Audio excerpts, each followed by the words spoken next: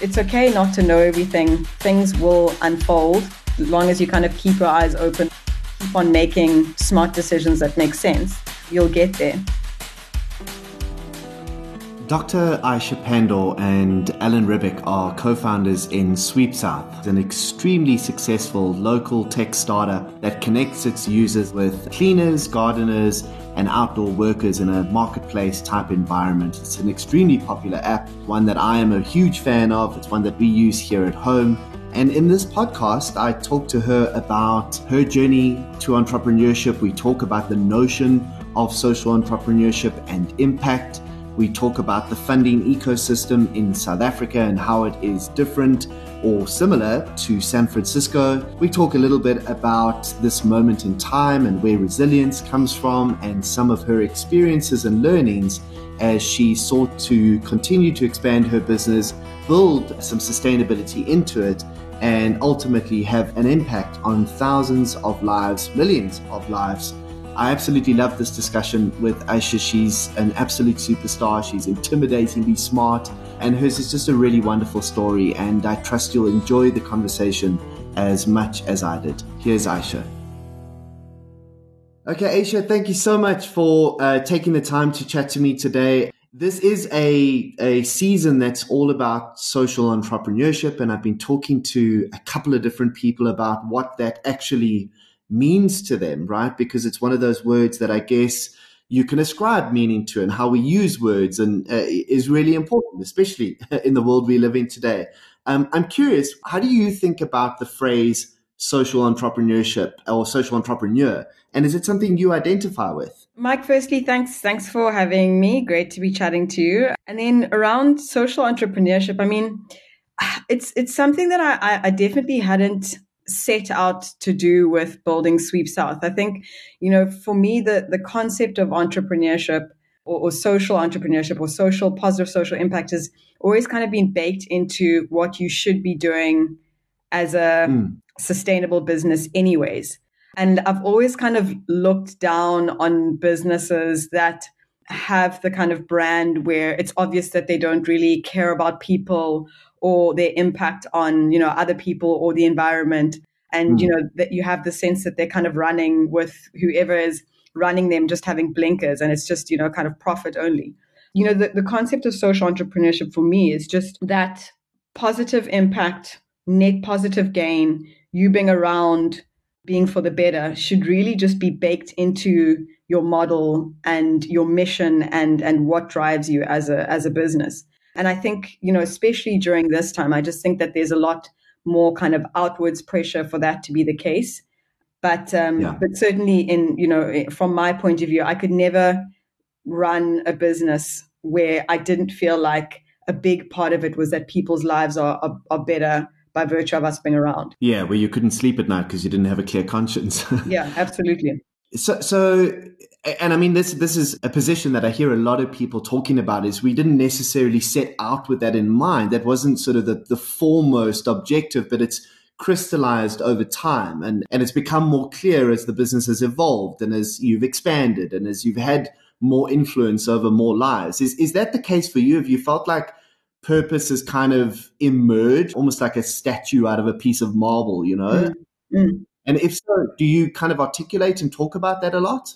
I think it's become more explicit. I think when we started to build Sweep South, it was more just this, implicit idea of, hey, let's build technology that's pretty cool and that addresses some issues that we've seen. Sure. But the more we've dealt with people, which I think is also just so important to business, whatever it is that you do, is to take things back to people.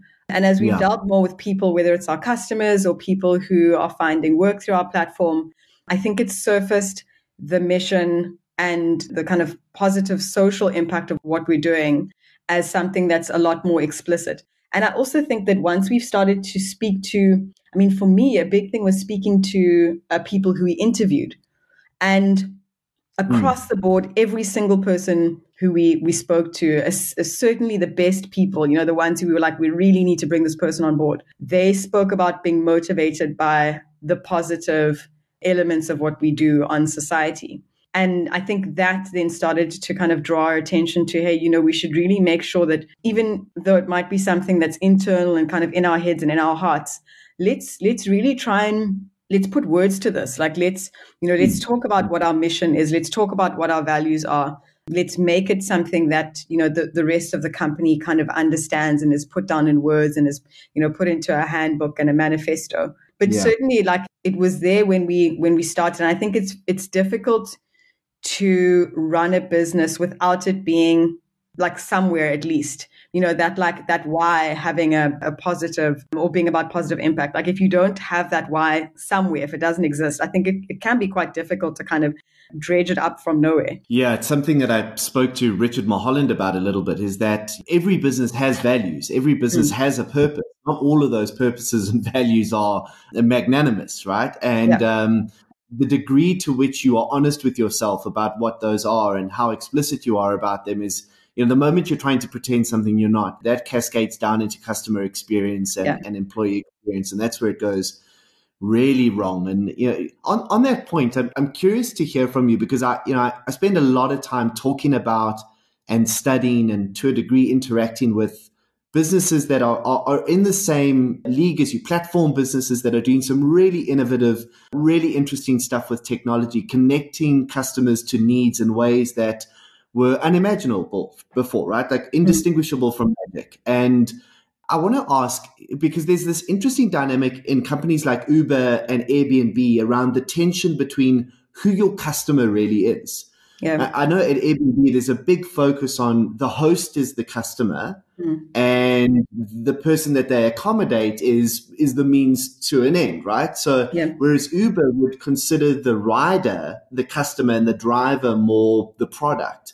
How do you sort of about that dynamic, and has it changed at all during your Sweep South journey? Yeah, it's something that we speak about a lot. And, I don't think that you can say that it's one or the other. I think, the reason why I love the idea of platforms and marketplace businesses is that ideally you should create technology that is leading to a win-win on both sides.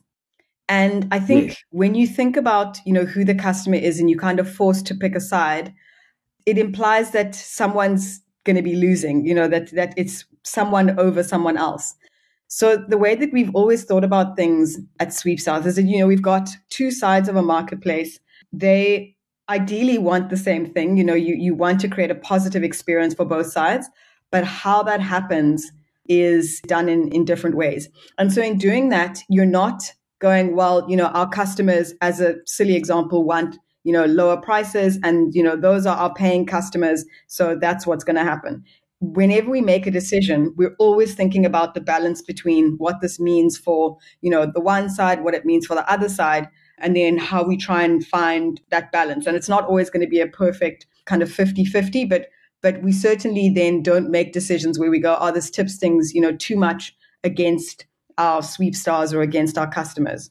Yeah, it's a difficult tension to manage, I'm sure, because there are times where you must feel like you're erring on one side of that spectrum, but I guess fundamentally having that win-win barometer, in the back of your mind must make a huge difference to the way you make decisions and how deliberate you are about new feature sets or new experiences or whatever it might be. Very much so. But I also think that it's part of the complexity of just running a business anyways. Sure. There's a similar conversation about who is your kind of customer or primary stakeholder when you're running a business. Is it, your customer? Is it your employees? Is it your shareholders? And again, similarly, I think to choose any one of those is, creating this false impression that, you can tip the scale too far towards any one direction and, everyone else is going to be happy. So I prefer to kind of just think about it as, realistically, pragmatically, like you've got, a couple of different sides to try and balance. And, that's part of the complexity of running a successful business. And that's why not everyone is able to do it. But, you've got to kind of keep those things top of mind continuously when you're making decisions. Yeah, absolutely. I mean, it strikes me, Aisha, in my conversations with entrepreneurs and potential entrepreneurs, and I'm sure you have these on a weekly and probably daily basis as well. Everybody has a good idea for a platform business. Everybody has a good idea for a marketplace business, and ideas are a dime a dozen, but the execution part is really tough. Yeah. And when it comes to execution in a business like yours, it seems the big barrier, the thing that trips most people up is this question of critical mass, even Mm. more so than the technology itself, right? The Yeah. technology is in some respects commodified, but this how do you get the community that makes that technology powerful and effective? That's Yeah. the big challenge. Yours is one of the few services that was, I move in tech circles and I move in digital circles. So generally things will be introduced to me through that network. Yours is a product that was introduced to me through somebody in my social circle that basically is on the realm of technological advancement where they still print their emails and put it in a filofax. So you clearly got really great critical mass in the non-technical or non-digital early adopter space really quickly, and that speaks to, I guess, the intrinsic value of your offering and the utility of the offering. How did you do that? What was your secret, and what advice would you give other people that are trying to get over that speed bump? I think, part of it comes from how the idea originated. And in our situation, it was, we've got this problem. It's frustrating for us. And through speaking to other people, we understand that it's probably a challenge that a lot of young working professionals like us have. So needing temporary or long-term help at home. And then on the other side that, with people who are doing the work, we knew that there were such high unemployment levels amongst, domestic workers and people who would work on our platform that Yeah. if you're able to make access to work easy or easier, much easier than it has been, it kind of becomes a no-brainer for people to want to join the platform. So I think it's kind of Mm. like experiencing the problem yourself. It's really difficult to come up with an idea and say, I just think this is a good idea because I think it's a good idea, but it's, not necessarily something that you've experienced yourself, and then kind of build a business off of that. It can be done, of course, but I think, often the best ideas and the ones that kind of feel most natural in their progression from, like, I get that this might be an issue, to I actually understand how to try and build it in a way that's going to solve the problem, comes from Mm. people having personal experience. Yeah. And I think then you can start, because then you go, okay, the question about critical mass. Well, how do I address that? On which side do I address that first? Okay, well, I understand that, on the one side, this is probably where, most of the supply is going to be. Okay, well, then let's start with trying to build a solution for that side. And then how do we start to get the other side of the platform working a lot better? Yeah. Whereas, if it's something that's just an idea and a, like whimsical thought, you don't always do that kind of deep thinking about how to start attacking the problem. This whole point around solve a problem for yourself, and you'll probably find that you'll solve a problem for a lot of other people, is extremely pertinent and seems to run as a golden thread through so many of the ideas that do evolve into significant scalable platform businesses. If this is your first time listening to The One-Eyed Man and you're wondering what I'm trying to achieve here, why don't you take a moment to go back to the trailer episode at the beginning of season 1. It's really short, I promise, and will give you some insight and context. If you're enjoying the show, please consider sharing this episode or the One-Eyed Man channel with, well, all of your friends in the entire world. And now, back to the show. I want to ask a question around focus, because you've created a platform that I guess could be applied, the same technology, the same recipe, if you like, could be applied to a number of other applications. Has it been tempting to Yeah. diversify? And if it has been, how have you maintained focus, and how do you manage your time around that? Yeah, I mean, it's been tough. And again, a question that we've discussed a lot internally, both between myself and Alan, my husband and co-founder, and then as the team's grown. We've always tried to keep the bias towards focused and simple, and have rather said, if you literally cannot justify why not you would bring a new service onto the platform, then, then it's something that we will then begin to investigate. But I think, the thing with focus is that ideally building a business, and, we're a tech business. So, It implies that it needs to be high growth. We're going for scale. So unless you're starting to really chip into that scale and those big numbers, losing focus can be incredibly difficult, and it has lots of knock-on effects Yeah. from, costs and team resources to, probably the most important resource, which is kind of your time and attention, and how that gets diverted. So our view has always been, until you're really feeling like this machine with your core focus is running to a point where, your acquisition costs are low, the word of mouth is just kind of running almost organically. And, you know that this is almost marketing itself. Until you get to that point, there shouldn't be too much attention that's paid to, what else can we provide to customers? How can we diversify? That said, we have recently got into a point where we've looked at what are some of the other services that we can provide. And again, that was by virtue of us going, okay, the kind of operational machine is ticking while customer acquisition costs are dropping. People who do use the service are having an amazing time. It's going to take a lot more effort to make this experience a lot better for people. They're happy, and we're not going to necessarily put in the kind of, the additional 80% of attention to get that, extra couple of percentage up in experience. So, Sure. what else do people want? And a lot of this has also been driven by customers who, from probably 5 years ago, the first or second year into operating, were starting to go, please, can you offer this other service? Please, can you offer that?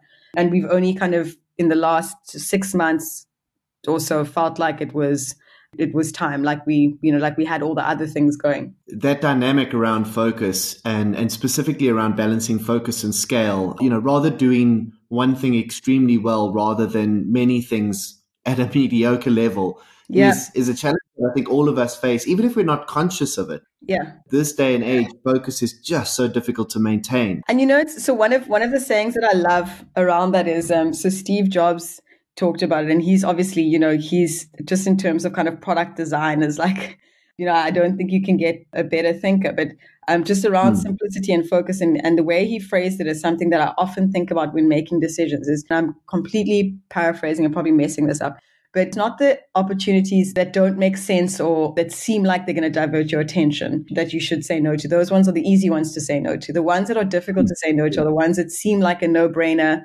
It seems like it's going to be easy to do it. It's like, why wouldn't you say yes? And he said by default, he still says no to the vast majority of those opportunities. So that's the way that I've tried to get my team to think about focus and new opportunities, because it becomes harder. The further along you get, the better known you are. The more people are interested in your success, the more opportunities you get, and they all seem amazing. But again, yeah, there lots of pitfalls that you could fall into without necessarily seeing them from the get-go. Yeah. Sometimes the reason that things work or don't work isn't as obvious as we'd like them to be. And I guess we, as entrepreneurs, can often take more credit than we probably should for Yes. some of the outcomes that are. You start believing that we have this kind of Midas touch of that kind of discipline is so tough. So I admire that. I'm sure that's come through some tough lessons and tough learnings, and I'm definitely going to ask you about those. But before we get there, your journey to entrepreneurship was maybe a little different to most. And as I understand, most of us started businesses because we couldn't get proper jobs or dropped out of university. But you had quite a contrary journey where you absolutely blitzed through university. You got your PhD, I think, in 2012, if I'm right, and Yeah. from UCT, you did human genetics. Is that correct? Yes, that's it. Yeah. Yeah. Yeah, and then did a business diploma at the same time, which is just ridiculously intimidating. So I don't know what you were on, but yeah, so very intimidating for the rest of us. But that's a slightly unconventional journey to entrepreneurship, because I think the world of academics and of scientific endeavor are often quite far and sometimes even opposed to some of the ideals that entrepreneurs hold dear and true. Have you felt like you had to adapt dramatically, or were you kind of an entrepreneur in the closet all along? What was, what is your feeling been around that journey? I would say neither, I suppose. Like I didn't think of entrepreneurship ever as a career option. Sure. while I was a student, and even after, kind of towards the end of my PhD when I was doing business, the aim even then wasn't really to be an entrepreneur. I was thinking about it, but I was kind of more drawn to business. Mm. And I think there's some things that have felt kind of natural to me now starting my own business. I wouldn't say I've had issues with authority, but I've always questioned a lot. And it got me into trouble quite a bit when I was young, and people thought that I was cheeky because I'd ask questions and I'd question authority. And Coming to one of those stories. if things Can't leave weren't me hanging there. logical, I would just, I remember, so my family is Muslim, and I remember at a religious school just questioning things which didn't make logical sense to me, and getting in trouble Mm. because, you weren't meant to question those things. You were meant to just have faith, which So just didn't sit well with me at all. And I think also the idea of a bit more autonomy over your time, which I struggled with as a student and as an employee. Sure. So those things have really just felt natural, as an entrepreneur, but there were things that felt very unnatural to me. I think, coming out of studying for so long, studying for 10 years, the initial lack of structure I struggled with. I'm naturally introverted. I struggled a lot with interviewing people, speaking to investors was horrific in the early days. I would say so, but I think something that gave me comfort was the idea also that I don't really think you have, like, you're a natural entrepreneur. You're not a natural entrepreneur as like a profile of person. Sure. I definitely think it works for some people and doesn't work for other people. But I think trying to kind of like delineate that, it becomes a bit more difficult. Yeah, but I knew that I think research wasn't for me. I'm impatient. The kind of academic world is built a lot on hierarchy. That didn't work for me. I worked as a management consultant after studying. That didn't work for Oh, me. wow. Yeah. Okay, yeah. So very structured, time is watched very closely, that sort of thing. So although I'm incredibly grateful for the experiences that I had, and I think that they played a big part in whatever success we've had so far with Sweep South, I just, entrepreneurship has been the only thing that has kind of answered the way that I want to try and build my lifestyle and the sort of impact that I want to try and have. Amazing. As the business has evolved, you've spoken about some of those uncomfortable experiences early on, things that felt less natural. Who have you sort of taken inspiration from? Who's been a big influence on your entrepreneurship journey, and how important have those people been to the success of, yourself, Ellen, and the business today? I draw inspiration from so many people. I think one of the things that I don't think I did well, or I would have done better in hindsight, is have more kind of formalized mentors and mentor relationships. I didn't do that because I think mistakenly tried to look in the tech space for people who had had a similar journey to me and who looked like me. So can I look for a Black woman who's a mom in the tech space to be my mentor? And didn't, at the time, there wasn't really anyone, especially not in South Africa. And so kind of thought, okay, well, just leave it. But I think in not having a person or a small group of people, I've definitely just looked quite wide for inspiration and have reached out to people and had conversations. And I believe that, like, with the world being so connected and you actually having access to so many people, you can have hundreds potentially of mentors, which works well because in a given situation, so when I've got an issue with HR, let's say I want to chat to someone who is an HR expert or is known for being someone who is passionate about people and understands people well. If I'm trying to think about strategy and I'm stuck, I want to speak to someone who's, gone through that and who's really deep in that space. And so there have been people who I've spoken to a lot during our journey. The guys at Yoko have just been amazing. All of the founders at Yoko, Bradley Carl, Lungi Katlejo, Rapelang Rabana, who was a woman who, in the very early days in the tech space, had started Yego with Lungi from Yoko, been a big inspiration. I look at a lot of international founders as well. I think just around kind of people and authentic leadership. Brian Chesky, someone who's a great example. Yeah, so just it really just depends on what it is that I'm that I'm looking for at the time. Mm, mm. Almost like an informal advisory board, sort of a network of people that you can lean on for the appropriate input at the right time. 100%. Yeah. And people have been, I mean, the beautiful thing I think about, I think it's the tech industry, but I think just the world is becoming a lot more like this, is that if you approach someone and, you've got a specific ask and you are respectful about their time, people are willing to help and to hear you out, which I just think has been amazing. That's great to hear. You would have experienced, I'm sure, firsthand and then also from a distance, kind of outside the bubble, the ecosystem of tech startups in Silicon Valley. And I'm sure you would have watched similar businesses or platform businesses that have been through a journey of, kind of ideation and funding and going through the various rounds and the highs and lows, the roller coasters, gaining that critical mass.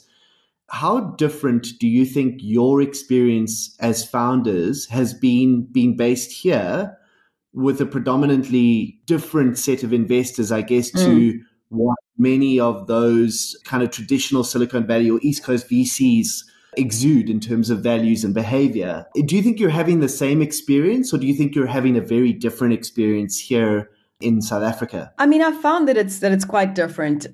So we'd spent some time in San Francisco in 2015 with Sweep South, and we've gone back every year or two.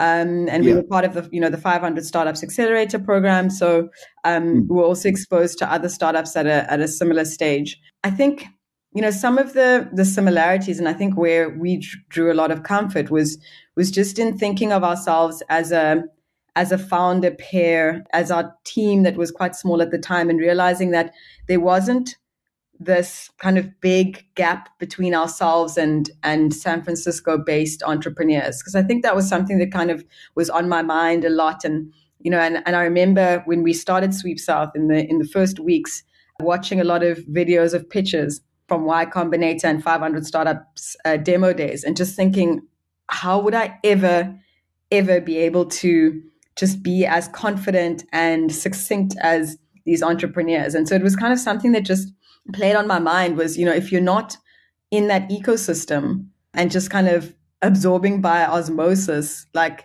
that startup vibe and atmosphere, can you ever be as good as a founder?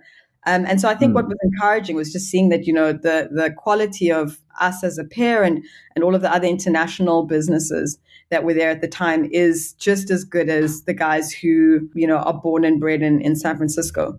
What I did see, though, was that by virtue of there being a lot more funding available there, businesses could take a lot more risks. Yeah. And I think that's definitely impacted us and our strategy. And I think in good and bad ways. I think, on a positive note, it's meant that we've really considered decisions that we've made before deciding to go ahead. But, I think there's also something to be said for taking risks every now and then, because they open up opportunities. And so I think sometimes we've been quite conservative where, maybe we should have just risked a little bit and, thought about how to do something differently, how to try and appeal to a different target market, how to look at, an adjacent business model. So that's been quite tough. And then I think another thing around kind of the access to funding, and I think the limited market in South Africa, is that entrepreneurs have to be more conservative because investors are more conservative. And, so to say to someone, we're going to be a unicorn in 3 years, like, they're not going to believe you. You're going to sound crazy. You're dealing also with an investor base, I think, that also puts sometimes necessary, sometimes restrictive limits to how quickly you're going to grow, how big realistically you think the business is going to get. And I suppose all of the things that come with that. I wanted to ask quickly about that. If you imagine going back to Silicon Valley in 2015 and bumping into yourself 5 years ago, would Aisha of today give that person any advice? Would you tell her to do something differently? You'd probably warn her about 2020, to be fair. But apart from that, what would you tell her, or would you just leave her be and let her do her own thing? I mean, I think the confidence piece is something that I probably would go back and kind of give myself a little pep talk about. I think, I think we went in there, especially myself. I think Alan, my co-founder, is more confident and I suppose, extroverted than I am. But I would have gone there, I suppose, with a little bit more confidence. I think, we approached a few investors, I remember at the time, and it was kind of like almost not apologetic, but kind of, playing very small, where I feel like we probably should have played big. And some of that was driven by, unfortunately, at the time when we went over there, a business called Homejoy, which had a similar model to ours, had Mm. raised, I think they just raised a almost $40 million round, Good and heavens. about 18 months later had folded. And it was kind of Mm. the big story at the time. And so, again, I also think that we were probably influenced by that, and we're very cautious about how we were going to tell our story and how our market was different to theirs and we were different to that model. And I probably would have placed less emphasis on that and being less psychologically impacted by all of that. I think Mm. another thing that I felt then that I only recognized later down the line, when Silicon Valley started to have the kind of Me Too movement, was Yeah. I felt the pressure of being a Black female founder and being in this Yeah. space that just felt very unlike me, and foreign.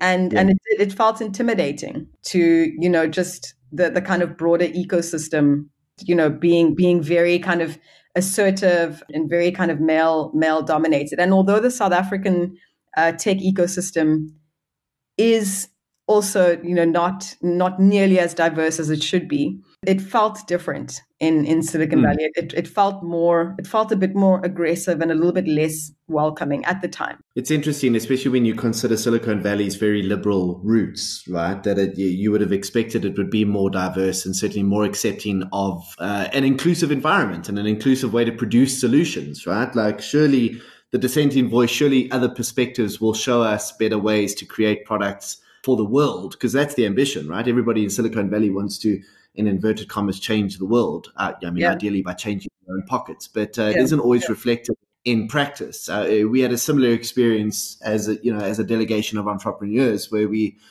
are hoping to learn lessons about our context and realizing that there, in many ways, were advantages to not being exposed to that yeah, ecosystem, because there's a kind of resilience.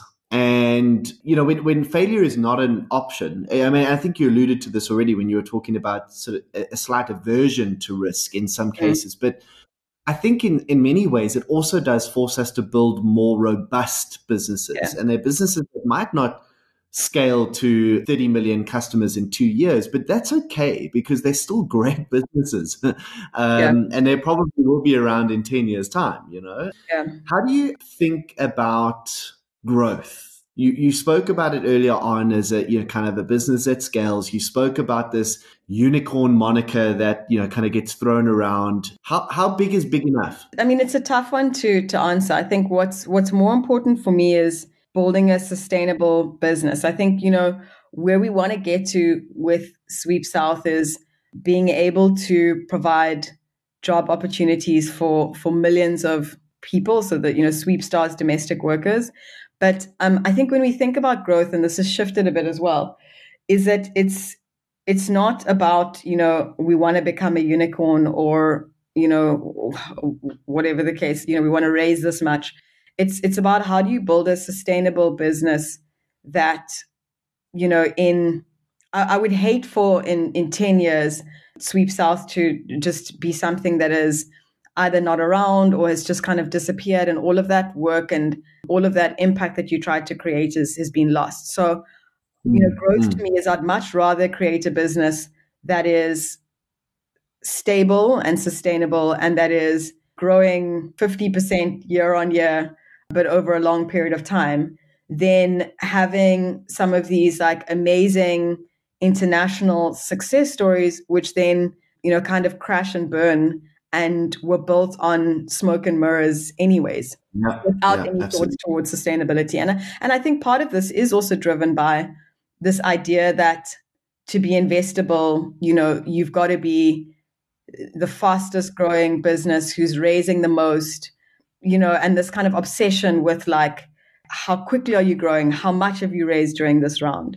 We've definitely taken a step back from that kind of thinking. Mm, mm.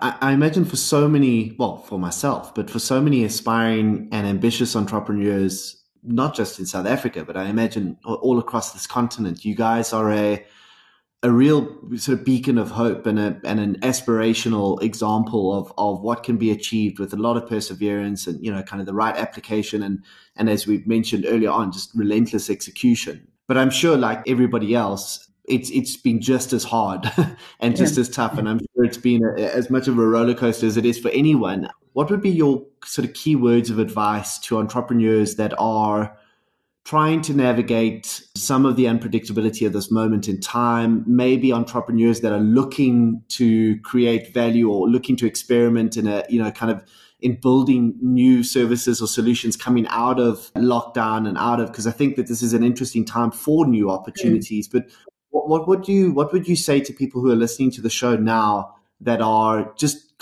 a centimeter away from taking that step? Yeah, I mean, I think there's a lot. I think it would be to look for opportunities that are aligned with both your skill sets and your experience, and also your own purpose. So look for things that you're good at, where you have an uncompetitive advantage, where that you can and are interested in doing this better than anyone else. But also those things have to be aligned with what's important to you long term. It would also be to understand that it's okay if it feels difficult and it feels like it's an uphill battle, because it's felt like that so often for us. When you zoom in, it feels like that, and then you kind of zoom out and you're like, well, we'd made a lot of progress and a lot of traction during that time. But when you're in it often, and this is something that I was struck by, is that it feels hard so much of the time, which is why it's important for it to be really aligned with your purpose and your mission. Because if it's not, then it doesn't feel worth it.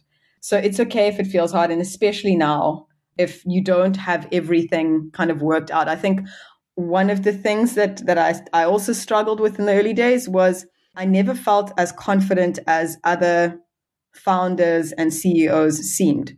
And I felt like a lot of the time I don't have all the answers. And I felt okay with saying that to my team and saying that to myself. It's okay not to know everything. Things will unfold as long as you kind of keep your eyes open, keep on making smart decisions that make sense. You'll get there. And then I think also just the power of networks, and that kind of, for me, it's been that informal advisory board and those people that I go to and ask for advice. And I've done a lot of that over the last few months. But, support is available. There's no reason to suffer alone. No one who's built a business, despite how some people might want to make it seem as if, they are the person who is responsible for X business's success. No one does it alone.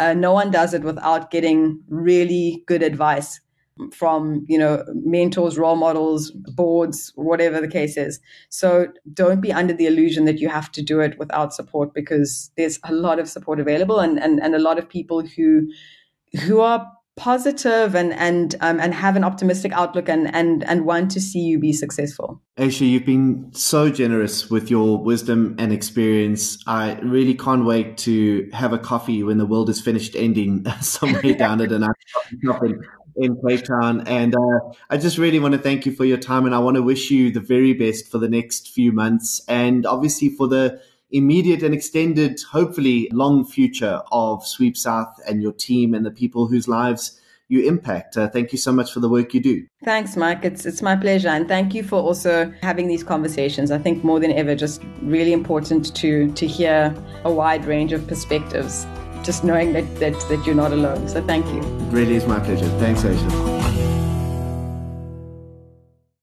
You've been listening to the One-Eyed Man podcast.